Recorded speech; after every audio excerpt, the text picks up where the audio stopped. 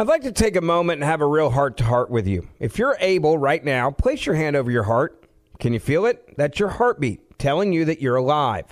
It's the same for a preborn baby. Their heart begins to form at conception, and at just 3 weeks, it's already beating. At 5 weeks, a baby's heartbeat can be heard on ultrasound.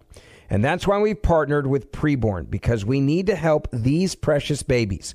Every day, Preborn's networks of clinics rescue 200 babies from abortion. When a mother with an unplanned pregnancy meets her baby on ultrasound and hears their heartbeat, it's a divine encounter. That doubles a baby's chances at life. And by 6 weeks, the eyes are forming. By 10 weeks, a baby is able to suck his or her own thumb. And for just $28, you could be the difference between life or death of a child. All gifts are tax deductible, and I want you to donate. All you have to do is just dial pound 250 and say the keyword baby. That's pound 250, keyword baby. You can also donate securely at preborn.com/verdict. That's preborn.com/verdict or pound 250 and say the keyword baby. The Big Take from Bloomberg News brings you what's shaping the world's economies with the smartest and best-informed business reporters around the world. We cover the stories behind what's moving money and markets, and help you understand what's happening, what it means, and why it matters every afternoon. I'm Sarah Holder. I'm Saleha Mohsin. And I'm David Gura. Listen to The Big Take on the iHeartRadio app, Apple Podcasts, or wherever you get your podcasts. I'm Saleha Mohsin, and I've covered economic policy for years and reported on how it impacts people across the United States. In 2016, I saw how voters were leaning towards Trump and how so many Americans felt misunderstood by Washington. So I started The Big Take DC. We dig into how money, politics, and power shape government and the consequences for voters. With new episodes every Thursday, you can listen to The Big Take DC on the iHeartRadio app, Apple Podcasts, or wherever you get your podcasts. Welcome. It's Verdict with Senator Ted Cruz. Week in Review. Ben Ferguson with you, and these are the stories that you may have missed that we talked about this week. First up, shocking funding for the United Nations going directly to terrorists that were attacking Israel. We'll have all the details on that. Plus, many Americans are very angry over massive funding still being forced down our throats to go to Ukraine. So what's behind this funding and why are they getting so much cash? And finally, could there be a unanimous decision from the Supreme Court over the Colorado case against Donald J. Trump? It's the Week in Review, and it starts right now. So let's follow the money here. If UNRWA is getting funds from the United Nations and we're the biggest donor to the United Nations, we're giving money and it's being funneled to those that are helping carry out terrorist attacks as well as protecting terrorists and the planning and the rockets that are being shot into Israel for years now while they've been in the same building. No, that's exactly right. As the Times of Israel reported, UNRWA's Gaza headquarters is located in Gaza City's upscale Ramal neighborhood, an area that the IDF, had previously operated in and dismantled the local Hamas battalion and withdrawn its troops from. And here's a quote from Colonel Benny Aharon from the IDF, who says, quote, "The IDF was here previously. The first time was to destroy the enemy. But when we were here the last time, we collected a lot of intelligence documents and findings, a lot of prisoners, and thanks to this, we reached here. Now we carried out a targeted operation to take this capability away. We had a basis of information, but not enough to be able to dig down 20 meters to find it. 20 meters is about 60 feet. We needed a bit more. There's information we get from prisoners we capture, from computers we find, from documents, maps. And they went down and discovered this terror tunnel. Hazan, who is tasked with coordinating the brigade's underground operation, said the main entrance to the tunnel was located under an UNRWA school in the area. Wow. And this, look, the UN, you want to talk about, number one, the UN has always been just a pit of anti-Semitism, anti-Israel hatred. But they have funneled billions of dollars to UNRWA, which in turn is supporting terrorists and supporting Hamas and employing people who participated in the October 7th terror attack. What will America's response be to this? Has the Biden administration said anything? Are there anyone in his administration or the UN ambassador asking questions saying what the hell's going on at the United Nations Relief and Work Agency that's been knowingly, as you described it, providing support to Hamas terrorists who committed these atrocities against over 1,000 Israelis and dozens of Americans as well, which I think has been overlooked as well by this administration? Yes. So sadly, the Biden administration from day one has been funneling money into Gaza. Look, early on in the Biden administration, I led a group of 17 senators saying, do not give money to Gaza, because if you give money to Gaza, that will flow directly to Hamas and be used for terrorist activities. At the time I sent that letter, there were 150 House Democrats who sent a letter to the administration saying, please do give money to Gaza, even though it will likely be used by Hamas for terrorism. We now know, because it's been publicly reported, how the Biden administration resolved that issue. The Biden administration concluded that it was, quote, highly likely, those are their terms, highly likely that money given to Gaza would be used by Hamas for terrorism. Now, ordinarily, Ben, under U.S. anti-terrorism law, if it's highly likely the money will be used for terrorism, you can't send the money. That would be common sense. Well, what the Biden administration did instead is they formally waived U.S. anti-terrorism law because their political ideology, they so wanted to send the money, they didn't care if it would be used by Hamas for terrorism. So in a very real sense, Joe Biden and the Democrats funded Hamas and the October 7th terror attack. Which goes back to the bigger question. In the aid, it looks like American aid, we say, hey, we're going to send some to Israel, but we're also wanting to send aid to Gaza.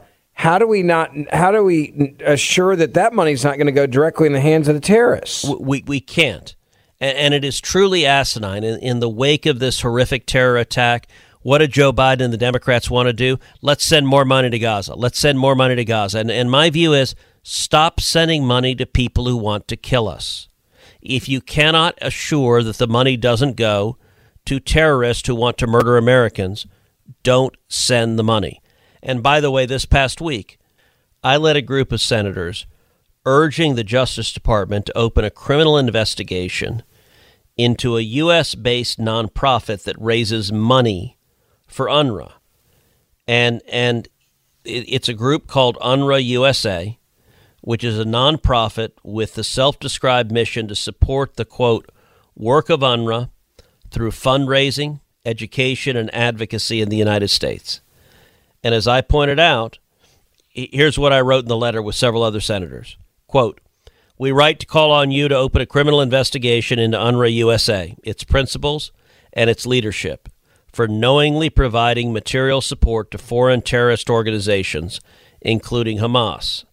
This support facilitated and continues to facilitate terrorism, including the October 7th terrorist attack in which Palestinian terrorists killed or kidnapped dozens of Americans and over 1,200 Israelis. According to its 2021 annual report, UNRWA USA dispersed nearly $5 million in donations to UNRWA that year, making the organization UNRWA's largest institutional donor. I mean, you hear that, and as an American taxpayer, it makes me angry to know that basically I'm funding the terrorists that took out these attacks, not just on the people in Israel, but we still have not, I think, gotten a full accounting from this administration on Americans that were killed and also taken hostage. No, sadly, that's right. And the Biden administration, we've talked about before, when it comes to foreign policy, It is all politics all the time, and they set aside U.S. national security. They set aside the interest of protecting our allies, and they especially set aside the interest of protecting American citizens, and it's made the world much more dangerous. Senator, I want to ask you another question about just the response from this administration. When this type of news comes out, there seems to be a no response or a very timid response. And I worry that's because they've known that there's been this level of corruption for quite some time. They're just now being faced with it in the government. When did they know about the corruption with UNRWA? And when did the warning signs start hitting them? Was it before this attack or can they play dumb? No, we've known about it a long time, and I will say it's maddening. When I question the Biden administration, when I question the State Department, and I press them, why do you keep giving hundreds of millions of dollars to Gaza? Gaza is run by Hamas. Hamas is the government of Gaza. And Hamas is a terror. People don't believe you when you say that. Just the tunnel system that we've seen since the Israelis have gone in is more than enough proof. They control the entire city. The Palestinians. So part of the leftist rhetoric, they say Gaza is the largest open-air prison on earth. That's a lie. You know, Gaza is not run by Israel. Gaza is run by the Palestinians. Israel left the Gaza Strip. So the Gaza Strip is a portion of what used to be Israel. And it is on the southwest portion of Israel. And they just left. Israel left and said, all right, there's a massive population of Palestinians. You guys are in charge. You run it. And they had elections in Gaza, and the people of the Gaza Strip elected Hamas, which is a terrorist organization. It pledges the destruction of Israel and the death of Jews. That is in its core mission. That's who the people of the Gaza Strip elected. Now understand, over the past decades, billions of dollars have flowed into the Gaza Strip in terms of relief, both from the United States, from Europe, from international agencies, from UNRWA. And that money, instead of actually helping the Gaza Strip, helping the Palestinians, instead of building schools and hospitals, instead of building roads, they take massive amounts of that money and they turn it directly to terrorism. So, for example, and I've been to Israel many times, and when you talk with the Israeli forces, they explain money that goes into Gaza, say, to build water pipes to bring fresh water to people who need it. They take the water pipes, they cut it into 6-foot segments, and they use those water pipes, they turn them into rockets, and they fill them with propellant and explosive and shrapnel ball bearings and metal that they can then fire into Israel. And so the result is the people of Gaza, the Palestinians, get denied relief they desperately need. Why? Because Hamas, who controls it, would rather kill Jews than help Palestinians. And every time I ask the Biden administration, okay, how do you make sure the money going into Gaza doesn't go to terrorism? Their response, you know what they say? What's that? Oh, we trust UNRWA. UNRWA's great. Give it to UNRWA. UNRWA will be fantastic. And it has been evident for a long time that UNRWA and Hamas are utterly intertwined. A dozen UNRWA employees were actual terrorists on October 7th, and yet the Biden administration's position is we love UNRWA. Final question on this. Is there a way to actually stop the funds going into Gaza, going into UNRWA? And what would Donald that Trump look like? did it. Absolutely, you can stop it. The reason this money has gone is because Joe Biden places a higher priority on his political ideology than he does on keeping Americans safe or keeping Israelis safe and our allies safe. And the result is the world's a lot more dangerous. Now, if you want to hear the rest of this conversation, you can go back and listen to the full podcast from earlier this week. I want to take a moment and have a real heart-to-heart with you. If you're able, place your hand over your heart right now. Can you feel it? That's your heartbeat telling you that you're alive. It's the same for a preborn baby. Their heart begins to form at conception, and at just 3 weeks, it's already beating. At 5 weeks, a baby's heartbeat can be heard on ultrasound. We've partnered with Preborn because we need to help these precious babies. Every day, Preborn's network of clinics rescues 200 babies from abortion. When a mother with an unplanned pregnancy meets her baby on ultrasound and hears their heartbeat, it's a divine encounter that doubles a baby's chances at life. By 6 weeks, eyes are forming. By 10 weeks, a little baby is able to suck his or her thumb. For just $28, you can be the difference between the life or death of a child. And if you're a business owner, perhaps you can consider a larger donation for a write-off, because we know the government isn't working on saving babies. A donation of $1,000, $2,000, $20,000. All gifts are tax deductible and will reach eternity. Get involved today. To donate, just dial pound 250 and say the keyword baby. That's pound 250. Say the keyword baby, or donate securely at preborn.com/verdict. That's preborn.com/verdict. I'm Saleha Mohsen, and I've covered economic policy for years and reported on how it impacts people across the United States. In 2016, I saw how voters were leaning towards Trump and how so many Americans felt misunderstood by Washington. So I started the Big Take DC. We dig into how money, politics, and power shape government and the consequences for voters. It's an election year, so there's a lot of focus on the voters that TikTok is reaching. The initial reaction is like, oh, things are looking so resilient. I don't want to be too pessimistic, but I just don't see the political will down in Washington right now to change their tune. I think the American electorate has been signaling that it expects a rematch of the 2020 election. These are unprecedented times. With new episodes every Thursday, you can listen to the Big Take DC on the iHeartRadio app, Apple Podcasts, or wherever you get your podcasts. If you love sports and true crime, then there's a new podcast from executive producer Dan Patrick and hosted by me, Jay Harris, that you won't want to miss. Playing Dirty: Sports Scandals. Each week, I'm squeezing the juiciest details from some of the biggest sports scandals ever. I'm talking Marcus Dixon, Olympic gymnastics, Cain Velasquez, salacious Super Bowl-level scandals.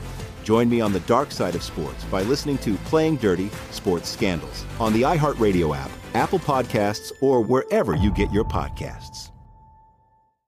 Now on to story number 2. Senator, there are a lot of Americans that are very angry that so many Republicans defected and did this deal with Democrats to send more funding to Ukraine than will be spent to secure our southern border, putting Americans last and putting others first around the world. And this money we don't have. We're going to have to borrow this money. We're going to have to pay interest on this money.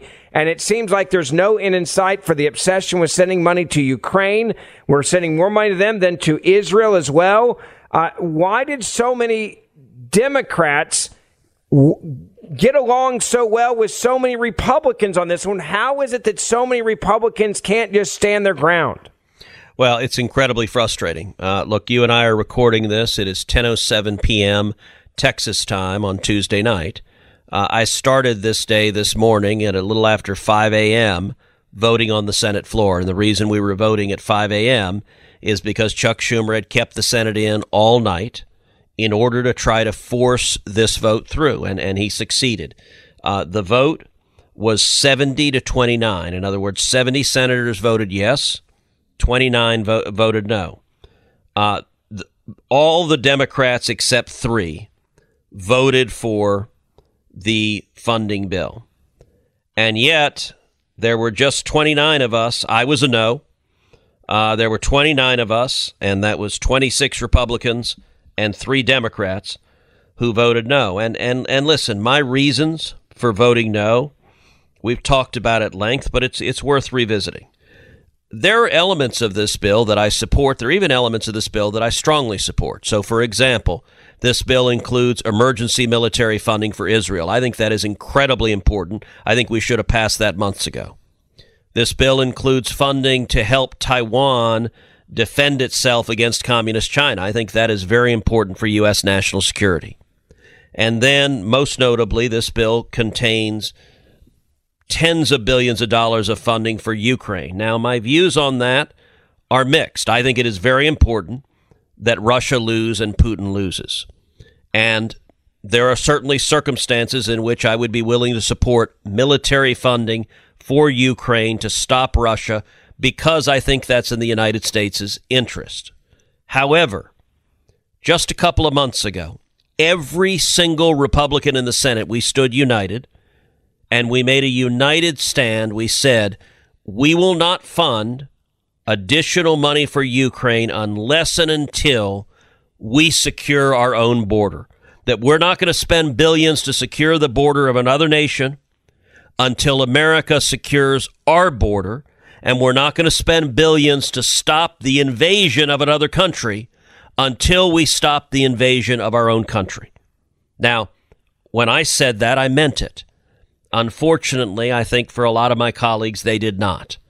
Because, as you know, what happened was Chuck Schumer and the Democrats refused to negotiate and agree to meaningful border security. Instead, they demanded a bill that in many ways would have made the border crisis worse, would have codified Joe Biden's open borders. And as soon as the bill text was released, they negotiated in secret. Within 24 hours, the bill had collapsed because everyone reading it realized it was a terrible bill. What Republican leadership did next, I think, was indefensible. They said, okay, well, if you people don't like Chuck Schumer's open border proposal, then never mind. We'll just pass all the funding with nothing on the border at all. I think that is an absurd position, but unfortunately, 70 senators just cast a vote that way. So what happens now? Because what we're hearing is that this could move the House side. Speaker Johnson has indicated no, or probably not. This isn't going to happen. And then now Democrats, apparently, Hakeem Jeffries is saying, all right, well, they're going to get together and they're going to get a game plan to basically ram this down everyone's throat. What would that look like? And what does that mean moving forward? On top of the fact that the House majority for Republicans just got slimmer as well tonight because we've lost a special election. Well, that's exactly right. Look, if it is up to House leadership, if it's up to the Speaker of the House, this bill will not pass. The Speaker has said so unequivocally that the House is not going to take up and pass any military funding for Ukraine unless and until it contains serious and meaningful border security. And by the way, the House has already passed strong border security legislation. That is H.R. 2. The House passed that months ago. Chuck Schumer refused to take it up. I introduced H.R. 2 in the Senate. I'm the author of H.R. 2 in the United States Senate. I had it as an amendment to this bill. And by the way, I was clear. I said, you know what? If we pass H.R. 2, I'll vote for this bill. If we pass strong legislation that forces Joe Biden to secure the border, I'm on board. And Schumer said not just no, but hell no, refused to allow a vote. On H.R. 2, when we were voting this morning, I was trying very hard to get a vote. Schumer locked down and blocked every single amendment vote. What I expect Republican leadership in the House to do is to take up this bill and to attach strong border security to it and then send it back to the Senate. That's what I think is likely to happen. There is a chance, and you referenced it, there's some Democrats talking about trying to do what's called a discharge petition, which is all the House Democrats teaming up with a handful of hawkish Republicans to basically overrule the Speaker of the House and force the bill onto the floor. I don't think that will happen, and it is the sort of move that would be just absolute rebellion by the rank and file Republican members, but that is really what Mitch McConnell and Chuck Schumer's plan is to try to use this bill to directly attack the Republican Speaker of the House. And I got to say, Ben, I don't understand why Senate Republican leadership is trying to lead the attack on House Republican leadership. Well, one final question on this. What was in it for Republicans that just caved on this? I mean, I know, and I'm cynical because I've been around it probably too long, and you're probably, you see it every day, so you're cynical too. I'm like, all right, so what did you get? Like, to make you not listen to the American people and just go along with this, what was the incentive there to side with the Democrats? So let me be a little more forgiving in this sense. there are folks that said, what did they get? They're compromised. Look, in my experience, that's not how Washington works. I don't think there's anybody with a folder of people having, sexual relations with barnyard animals. And I don't think this is compromat. I don't think it's, and I also don't think for the people who voted for this that what did they get? I don't think that they're like the Biden family in terms of making millions of dollars off of this. I don't think that's why it happened. At least among the Republicans, I think a great many of them passionately believe that it is in America's interest for Ukraine to beat Russia. And I understand that sentiment. I think Russia's winning this war would be very, very bad for America, and over the long term would be much more expensive for American taxpayers than it would be to defeat Russia and Ukraine. So I want Russia to lose. And I think it's combined with there are a lot of Republican senators that basically they don't like a fight. And in any given fight, when you ask them, all right, let's hold the line and say we won't do this unless we get real border security, they look at you and say, well, Chuck Schumer would never do that. And I don't understand why they expect Chuck Schumer to stand strong and never blink. And yet their solution is always, well, therefore, we got to give Schumer what he wants. But that's temperamentally the view of far too many Republicans in Congress. As before, if you want to hear the rest of this conversation on this topic, you can go back and download the podcast from earlier this week to hear the entire thing. I'd like to take a moment and have a real heart-to-heart with you. If you're able right now, place your hand over your heart. Can you feel it? That's your heartbeat telling you that you're alive. It's the same for a preborn baby. Their heart begins to form at conception, and at just 3 weeks, it's already beating. At 5 weeks, a baby's heartbeat can be heard on ultrasound.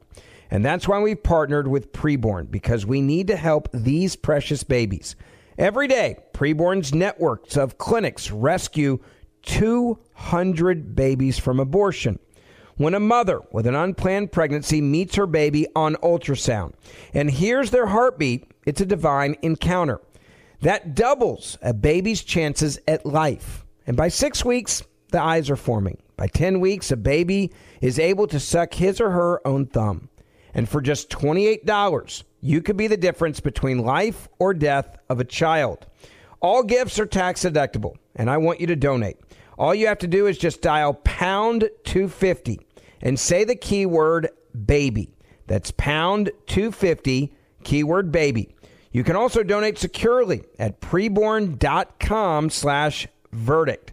That's preborn.com/verdict or pound 250 and say the keyword baby.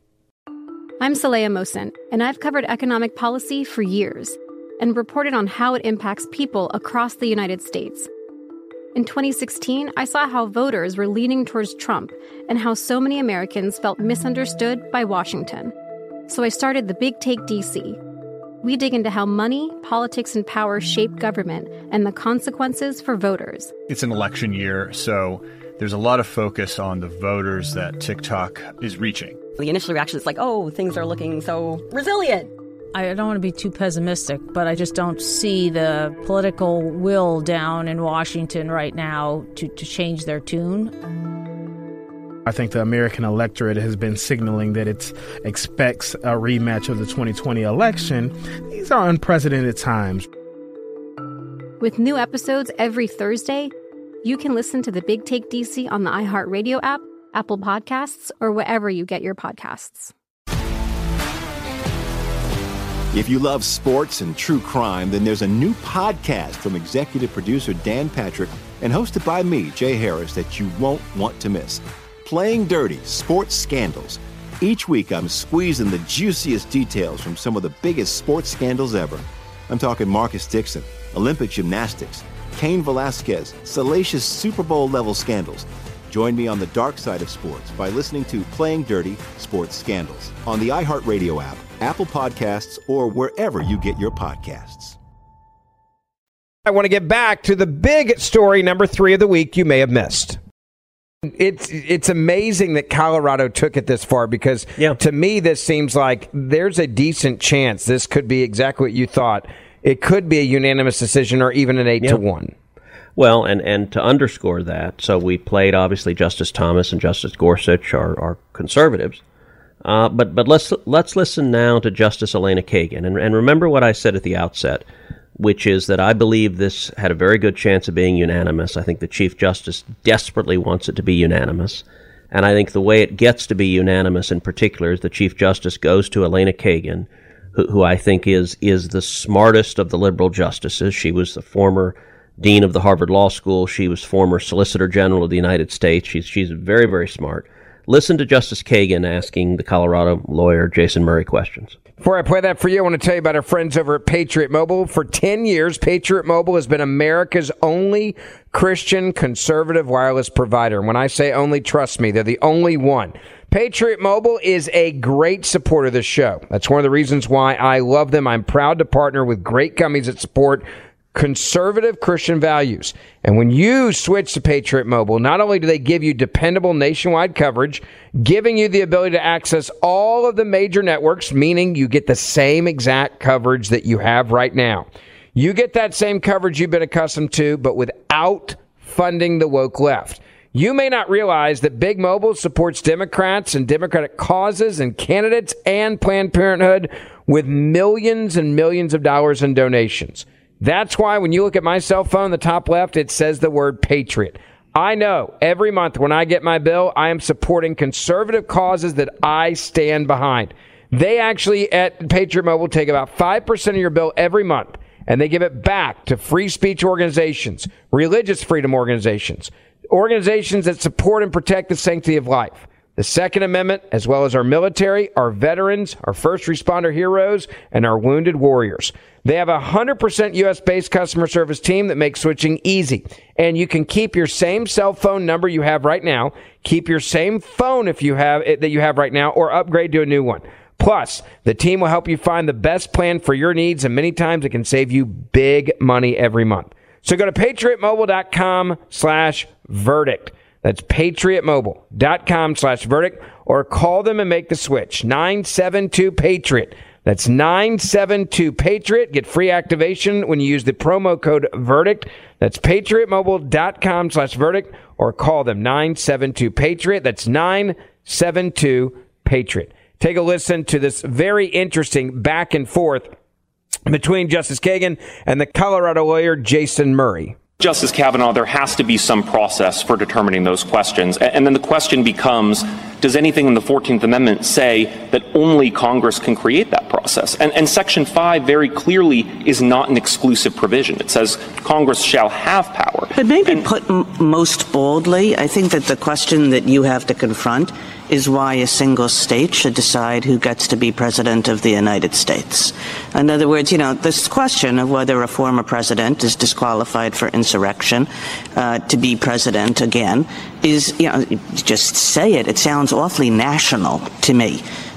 So whatever means there are to enforce it would suggest that they have to be federal, national means. Why does, if you weren't from Colorado and you were from Wisconsin or you were from Michigan, and it really, what the Michigan Secretary of State did is going to make the difference between, whether candidate A is elected or candidate B is elected. I mean, that seems quite extraordinary, doesn't it?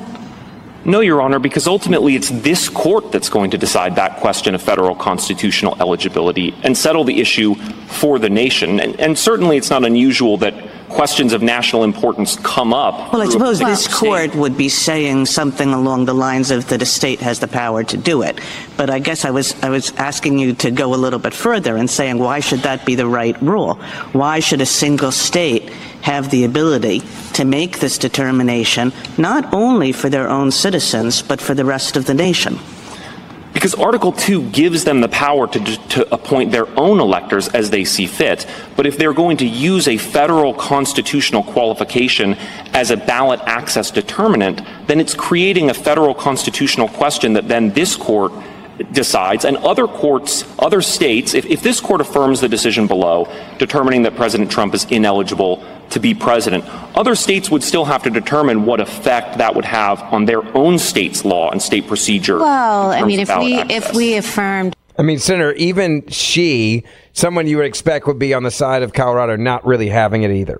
Yeah, look, and as I said, I don't think any justices are going to vote with Colorado. I think we're going to see, in all likelihood, a unanimous decision. And she's focusing on, earlier we played Ketanji Brown Jackson, and she was focusing on the fact that president is not an officer that is specified in the 14th Amendment, Section 3. Justice Kagan's pointing out, well, why does one state get to do this? And if one state gets to do it, couldn't another state do something different? And what do you do with that? And let's do one other clip which emphasizes that point. And you remember we did an entire podcast talking about the amicus brief that I filed, and this was an argument that I made on behalf of 170 members of Congress, and I think it's a really powerful argument. Let's listen to Justice Alito asking about that argument in particular. Thank you. Thank you, counsel. Justice Thomas? Justice Alito?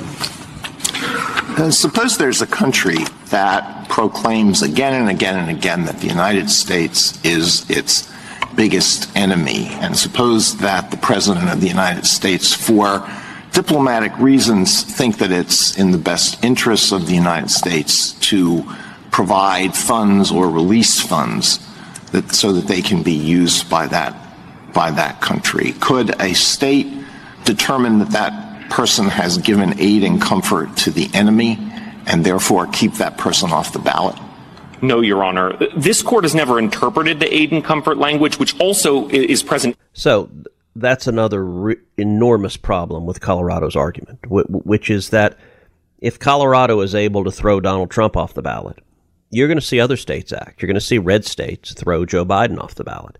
And the hypothetical that Sam Alito asked, it's a very good hypothetical. He's obviously talking about Iran, and Iran is led by an Ayatollah who chants death to America, who has murdered hundreds upon hundreds of servicemen and women, American servicemen and women, who's the biggest state funder of terrorism in the world. And Joe Biden has flowed $100 billion to the Ayatollah. Now, as Justice Alito pointed out, Biden argues it's for diplomatic reasons. But under the argument of Colorado, you could some other state could say, well, no, we conclude you're giving aid and comfort to our enemies, so Joe Biden is off the ballot.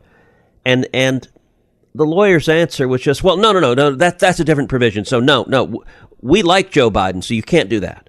I think that demonstrates that the theory behind this decision is insupportable, and it leads to chaos, and it fundamentally leads to judges battling each other to decide elections rather than the voters deciding elections. And so I'm going to reiterate, I think the chances that the U.S. Supreme Court reverses this decision are 100%. And I think the chances are significant, more likely than not, that the decision will be unanimous. And I think we will get it this month, the month of February.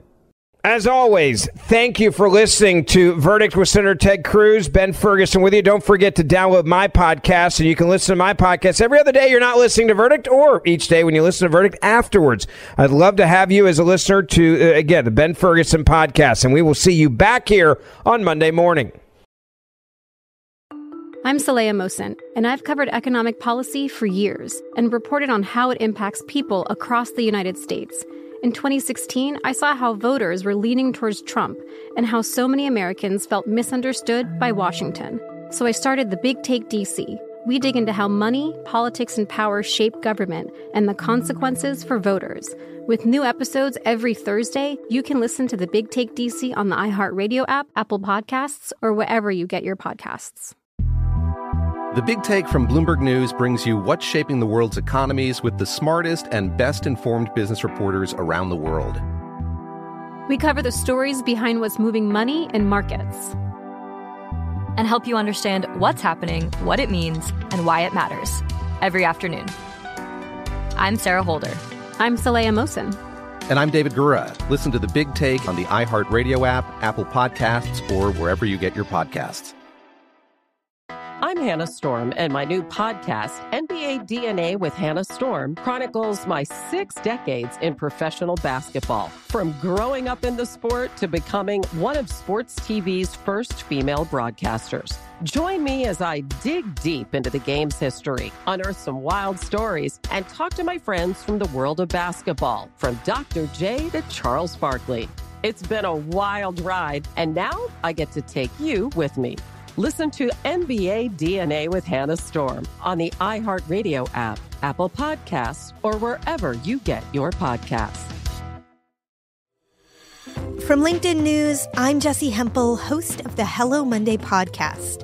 In my 20s, I knew what career success looked like.